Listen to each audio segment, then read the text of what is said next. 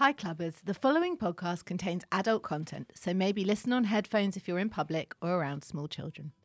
This week at the clinic, we're delighted to be joined by our special expert guest, Charlotte Simpson, who's an accredited couples counsellor and psychosexual therapist. She's here to answer all your relationship and sexual questions. Hello, Charlotte. Welcome back. Hello.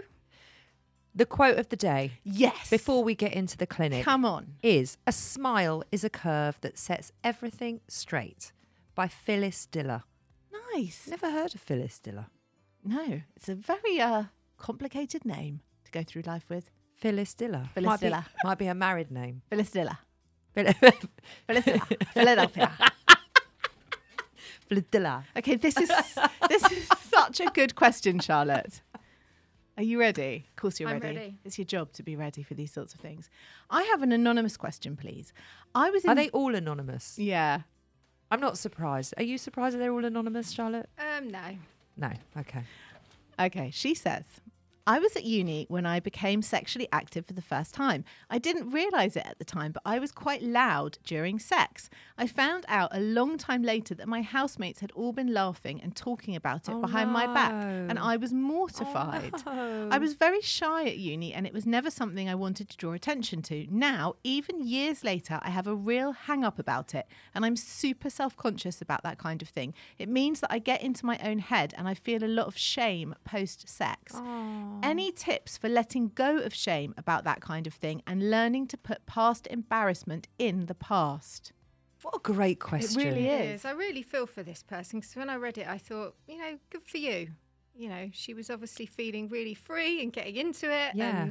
and enjoying herself. And I think that, it sounds as though that the housemates were probably rather envious of her having, well, great sex. Yeah. And Who wouldn't be? But you know what? I think what they should have done is one of them should have, perhaps pulled her aside when they first heard it and said something. That probably would have, but the thought of perhaps them laughing about it for a period of time. It's mortifying. Yeah, it's really nasty actually. Yeah. But I think what's grown out of this is lots of shame. Oh. And obviously shame is something we all experience. It's a human emotion, but it's probably the worst, and it's really debilitating.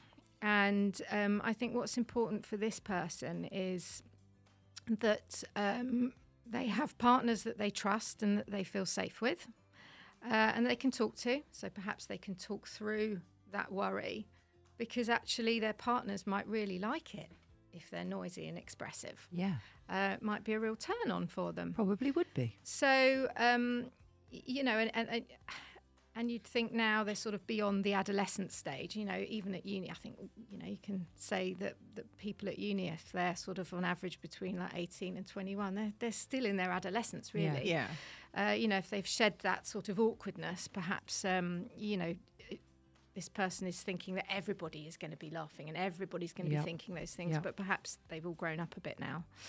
To make things that might help, I would say they could perhaps play something like a white noise. Oh. What, for relaxation? No, like in the bedroom to while mask they're the doing noise. it. To mask. Oh, okay. So you can get white noise machines. They just make a hum, or you can get apps now on your phone. So just makes different noises that might take away some of the back. If they're in a building with other people. Yes. That's Or a good put one. a towel along the door, the crack in the door, so that the sound doesn't travel through the door. Play music, but I think it's really important that they are able to express themselves, because the trouble this person said about it often means I get in my own head, and that is a hugely common problem for anyone of any gender when it comes to sex, actually. And what really helps here is mindfulness practice, so really getting in touch with the physical senses. So when those sabotaging and distracting thoughts and feelings pop into this person's head, they're distracted from what's going on in the moment. So they're distracted from the sensations that their body can offer them during sex and all the pleasure that comes with it. And what happens then is the blood flows away from the genitals. They might lose their arousal, so that they're not really in it. So with mindfulness during sex, one might tune into touch. So thinking of focusing on temperatures, pressures, textures that they can feel on the person that they're with or on their own body. That's nice. What they can smell, what they can see, what they can hear, really tuning into that and using their mouths and what they can taste. And that can be really, really helpful. Lovely. Great. Thank you. What's the challenge of the day, Charlotte? Well, I would say the challenge of the day would be to practice mindful sex. Yes. Mindful sex. I think we should all go and do that. Maybe some of us do it already. I'll get you in the corner, all quiet. She's doing her shopping list. See you tomorrow for another clinic.